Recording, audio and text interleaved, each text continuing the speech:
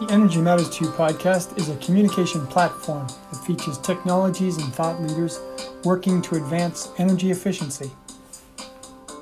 The Energy Matters to You podcast seeks to connect buyers with sellers so that practical, cost-effective energy efficiency and sustainable energy solutions continue to gain market traction. Hello and welcome to Energy Matters to You. My name is Leo Ryan, joined as always by my very capable colleague, Ron Galuli. Ron, welcome. Good morning, Leo. Great to see you again. Mid-December, here we are, cranking out the podcasts. Yeah, fast at work trying to help the utilities meet their year-end targets. And it's actually the end of a 3-year plan as well. So it's the end of a 3-year plan. More pressure than ever. Okay, and you're feeling that daily. Absolutely. Or my staff more than me, but yes. Got it. So 3-year plan, we got another 3-year plan on the horizon, the 2022 to 24 plan. That's has that been circulated? Yeah, in fact, I attended, unfortunately, I could only attend half the call. There was a overview of that plan last week by Mass Save. And as we've talked before, there's a big pivot toward, tip of the standard kilowatt hour therm reduction goals to more of a greenhouse gas reduction goal. So they presented at a high level, really large emphasis on heat pumps, obviously GHG reductions, but what we haven't seen is the roadmap on how to get there. So yet we have another data analytics type company today that may offer some type of solution for the utilities in their efforts. Yeah, I think about the last two guests that we've had on. We had Resurity, which uses nodal level information about the electric grid and looking to work around any constrictions within the grid system. And then we had Line Vision, and Line Vision has a hardware tool that helps the utilities to maintain those lines and ensure the health of the system. So here we turn a little bit to oil and gas, and we have with us Robert Ward, who's the Vice President of Business Development at Kuva Systems. So Robert, welcome to Energy Matters to You.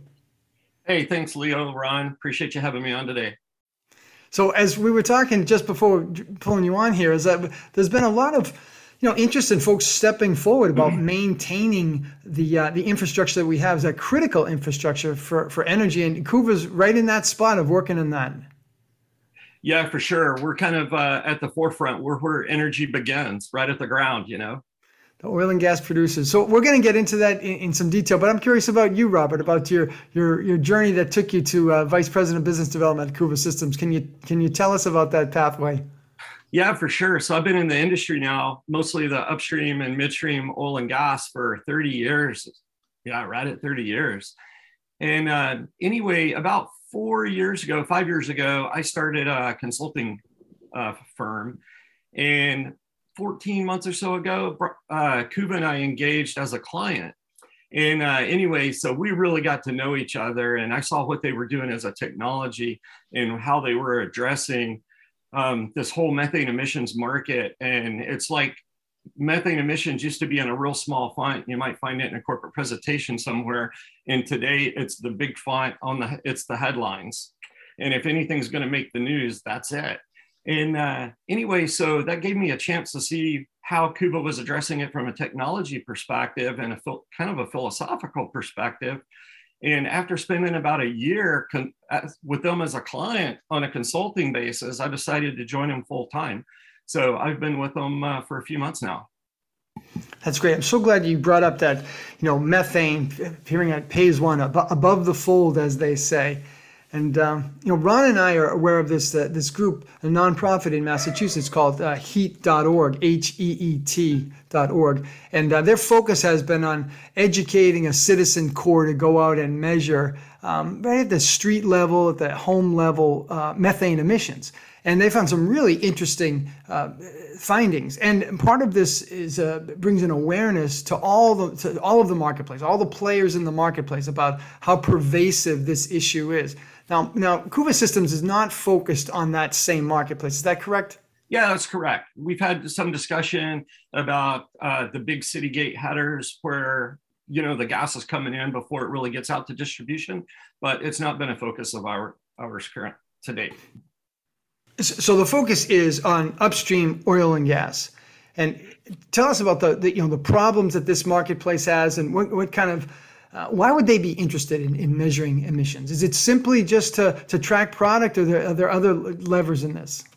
Yeah, so when you take a look at the things that are impacting climate change on a global basis and who the participants or contributors are, methane represents, I think it's roughly a third of that number, and the oil and gas producers are a pretty significant part of that. I think that the methane number equals about the same as passenger automobiles in contribution.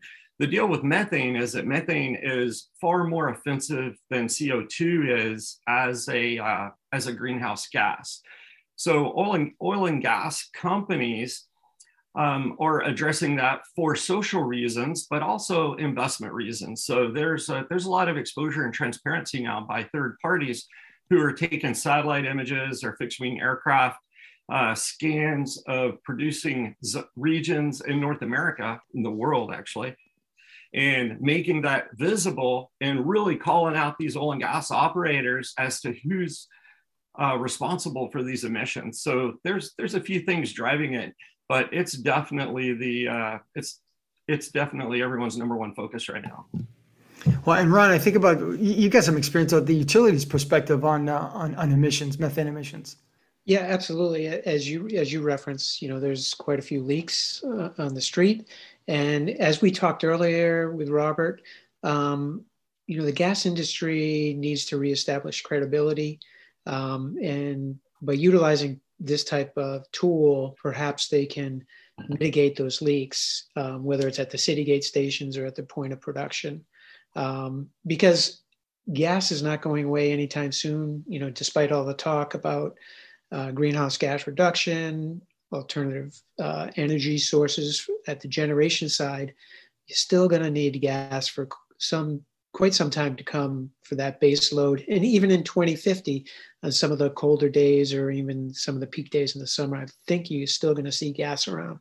So, Robert, take us right into Kuva Systems. What is the technology? How does it work? And then and who's applying it? Yeah, you bet. So Kuva's a bit unique in this space by providing a proprietary sensor or a camera that can actually see the gas at a production asset. And by doing that, it allows the operators to take action on it pretty much immediately, because they get an image and they can see that the gas is coming from this valve or whatever the component is that it's leaking from.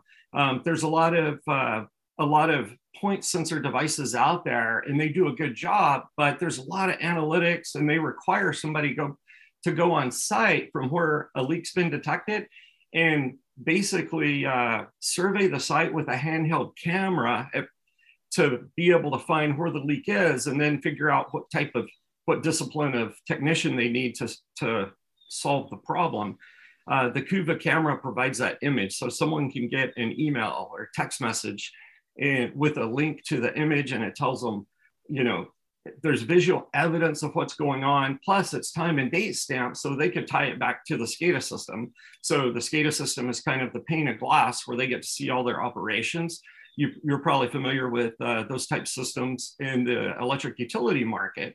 They have the same thing in upstream oil and gas. So by providing visual evidence as timestamp with a correlation of what they can see with pressures and temperatures and levels and that sort of thing, they can see operationally what's causing those emissions so that they can make changes to mitigate it in the future.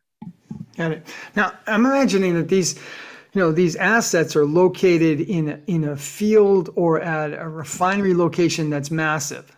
And the prospective points of failure in that kind of industrial environment are enormous. There's just so many of them. So how does the Kuva system, accommodate all of those different potential failure points? Really good question. So we're more focusing on the upstream and midstream. So upstream is where the gas is coming out of the ground.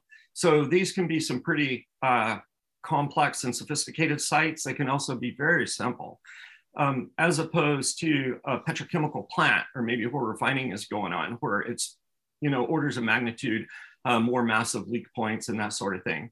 Anyway, so the camera has a pan stage on it, so it can actually rotate. So we can rotate the camera 360 degrees to provide visibility of an asset. And we have a range of about 50 meters at which we can sense gas. So 165 feet roughly. And that's depending on, what's the wind speed and that sort of thing, because they impact any kind of technology that's related to gas sensing. Beautiful. Well, the EPA for decades now has been focused on oil and gas producers and the air emissions that come from those spaces, and there's regulations that require reporting and monitoring. Is CUVA applied to respond to those regulations? Yeah, so we're actually part of a program going on right now. So November 15th, EPA came out with a new proposal, and the industry has till the end of January to respond with comments. And we've put together a consortium of oil and gas operators, also some competing sensor technologies, as well as some legal analysts to help provide some commentary for a framework for continuous monitoring of methane. And continuous monitoring being the key differentiator. They're currently the technique employed by EPA is to make periodic site visits with a handheld sensing device. But the thing is that leak has to be occurring while the technician is there. So you're not going to catch all those. So you can go to a site and survey the site and it would be fine. But that afternoon, when a satellite or a fixed wing aircraft comes over, they're going to have a plume of an image of your site with a plume showing it emitting gas because it wasn't doing it when you got there. So continuous is really the differentiator in establishing the baseline of efficiency and attainment towards net zero. Is there precedent for the EPA requiring a full-time monitoring resource, or is it? I know they don't specify technologies, but I'm just wondering if intermittent versus continuous is something that they can put into law. Yeah, so that's the commentary that we're providing with some operators is the wording or the framework to accept continuous monitoring, because currently they don't have the verbiage in the rules to accept that as an equivalent technology. And that's what we're trying to get the EPA to adopt as continuous technologies. Interesting. Well, part of my background, I was a certified industrial hygienist and spent time looking at indoor air quality. And there's always this discussion about if you show up with your monitors and you walk the space at 10 in the morning, is that representative of what it's going to be at 2 in the afternoon when there's a population of more workers in the building? And so this discussion about can we drop off monitoring and monitor through cycles, through air changes in the building? It's the same kind of an analysis. Wow, interesting. Yeah, there's certainly a correlation there, and we've seen things that we've helped our customers discover are things that are operational in nature that they may or may not have control of. For example, have an operator that's producing. So when the hydrocarbon product comes out of the ground, it's typically oil, gas, and water, and it goes into a separation device. And then the water goes out to one set of tanks, the oil goes to another set of tanks, and the gas goes out into a flow line. Well, we noticed totally by accident that the water tanks were flowing gas like crazy. And in order to keep that entrained gas from going into those tanks, there's a couple of things you can do. You can heat it, you can put it across a pressure drop, or you can let it sit there longer. So simply by changing the operational parameters of how long it's able to sit and stabilize and degas, we're able to mitigate those emissions by quite a bit. So it's not always tightening a bolt or replacing a valve's packing or something like that. Sometimes it's just changing a set point in your control system. That's great. And that's parallels really closely to something that Ron and I have been working on for decades, this monitoring-based commissioning, the operation of buildings. So, we see this in how buildings are scheduled. And if someday someone decides that they're going to run the building 24/7, like in COVID, right? They want full air changes, aggressive air changes, 3, 4, 8 air changes an hour. We've seen numbers like that in certain settings. And then they don't change it. If situation changes, there's ambient temperature changes, or the COVID restrictions are relaxed, and they don't go back and change it. The operating cost of that building is 3, 4, 5 times more than it needs to be. And I can see a parallel to what's happening with Kuva Systems and the technology and the information they introduce to their clients. Yeah, for sure. We see, so in the past, there's not really been any kind of a penalty allocated to, everybody's done what seemed to make sense and has been the industry standard for producing, and anything that gets emitted is something that they don't get to sell. So it's in their best interest to not have emissions, right? It's just, what's the cost of containing all those? And yeah, so what's the rate of return there? Does that resonate? Does that resonate? Can you go to the buying public and say, listen, you're losing a certain amount of money? Do they care enough to buy Kuva Systems so they have that information to tighten things up? Yeah, so they're starting to. So a few reasons. One of them is that they want to. There's a big push for transparency in emissions, so that it's one thing for an operator to say we're going to attain net zero. Here's our milestone by 2025, 2030, 2050 for net zero. But then it's another one to make transparent to the public the data supporting that they're on track to do that. So they're investing in that. And it makes them attractive in the community, and it makes them attractive from an investor perspective. There's a big push for cleaner investments. And like we said before, natural gas is, as far as fossil fuels go, is such a clean energy. We just need to be a little more responsible in how we're producing it and getting it to market. Right.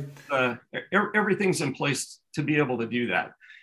There is, from a penalty perspective, there is a proposal for a tax that's based on a baseline emissions. And what it's going to come down to is the tax. So instead of methane being worth $75 a ton, it's going to be $1,500 a ton as a penalty. So depending on the size of the facility, there's going to be some formula to determine what their probable emissions is that they'll pay a tax on. And if they can't provide evidence that they were below that, then they're just going to continue that taxation. So the burden of proof is going to likely to become on the operator. Interesting. Hey, Ron, jump in here because you've got some connection with the utilities are thinking about, energy efficiency and carbon emissions. Well, I got to think, Robert, it's worth a conversation with the utility program managers, at least to introduce your technology. They're going to be really faced with some difficult targets that they're going to need to hit as part of their programs. And they may creatively think of some type of service that you may be able to provide them, or do some type of pilot with some of their large gas users. I know it may not be on your radar, but you'd be surprised what incentives can do, and how they can all of a sudden create a market for new technologies.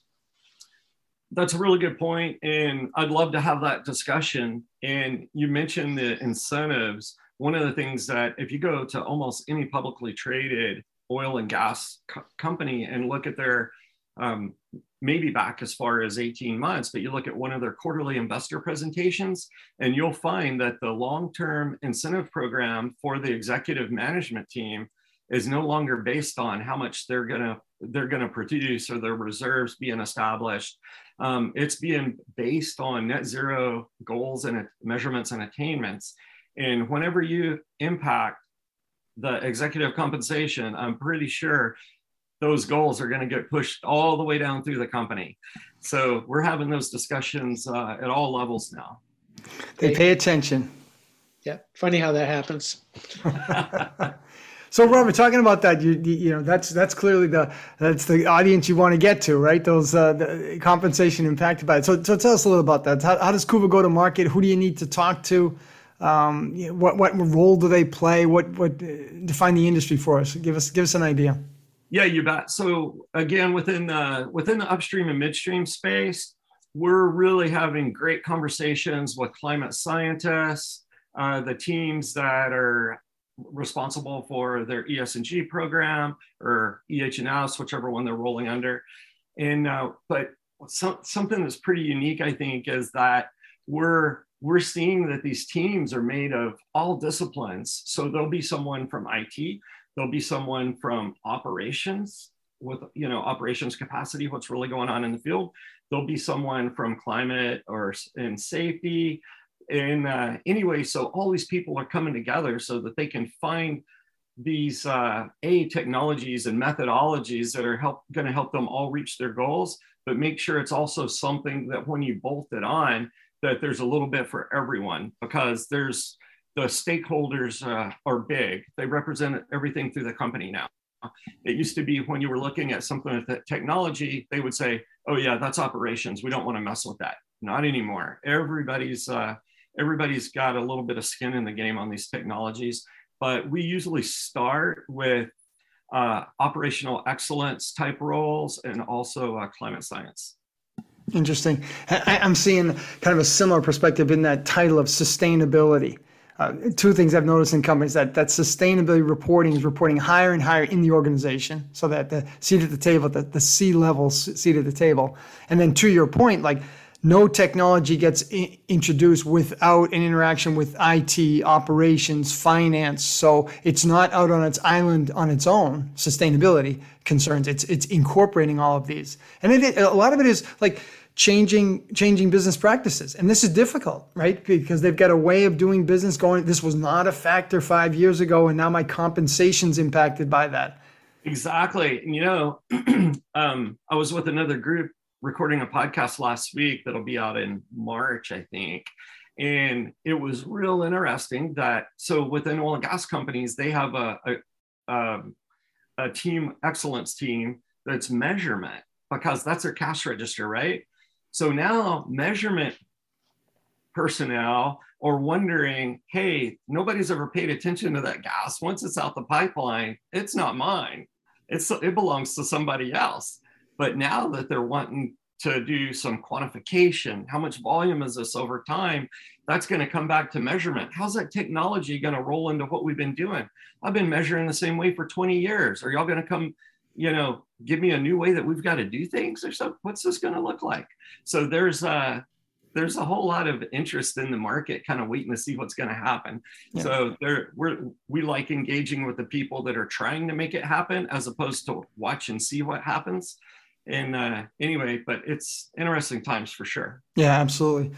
Yeah. Hey, Ron, anything we haven't touched on that you wanted to ask of Robert? Yeah, for you utility program managers out there listening, I suggest you call Robert. I think there could be an opportunity here, and I'll actually forward your information, Robert, to a few of them that I interact with on a daily basis, because they're scrambling and trying to think creatively on how to meet their new goals going forward in the next 3-year plans. Oh, fantastic! Yeah, I look forward to any contacts. And it's you mentioned the distribution and utility and some of these other components. We realize that there are some needs out there, and there are other people that have very similar goals and processes that align with what we're considering our major target audience right now. And we're super happy to have those conversations to just kind of talk through what those business and technical issues are.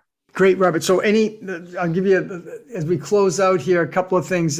If there's anything we missed, we can invite you to just fill us in on the spots we might have missed in our conversation about the benefits of Kuva Systems. And then secondly, ways that folks can interact with Kuva Systems. You mentioned the podcast. Just curious about, website or any kind of other things that our interested listeners might be able to follow up with. Yeah, sure. Our website is kuvasystems.com. That's KUV as in Victor, KUVA systems.com. We're also on LinkedIn. We'll be, Stefan Bokamper, our CEO, and I will be speaking at the WellSite Automation Conference at the end of January. That's based in Houston, but they have a virtual attendance program as well. And that's wellsite-automation.com. I think that's kind of about it. And the Energy Matters 2 podcast, push it out. Oh yeah. So the podcast is the Pipeliners podcast. Yeah. So there's one that I did previously that had to do with some other pervasive technologies, which is still key to utilities. It's around all these new wireless industrial IoT sensors that everybody's talking about, and kind of covers those types of low power wireless technologies. That's great. Yeah, I think that's all that's coming to mind for now. Beautiful. Well, thanks for getting the word out. Thanks for visiting us with us here at Energy Matters 2. Robert Ward, VP of Business Development at Kuva Systems. Pleasure to have you on, and we'll be watching your success and rooting for you. Thank you so much. Thanks, Robert. So on behalf of Energy Matters 2, Leo Ryan and Ron Galuli, it's a pleasure to have you join us. As always, there's work to be done. Go make a difference. Thanks.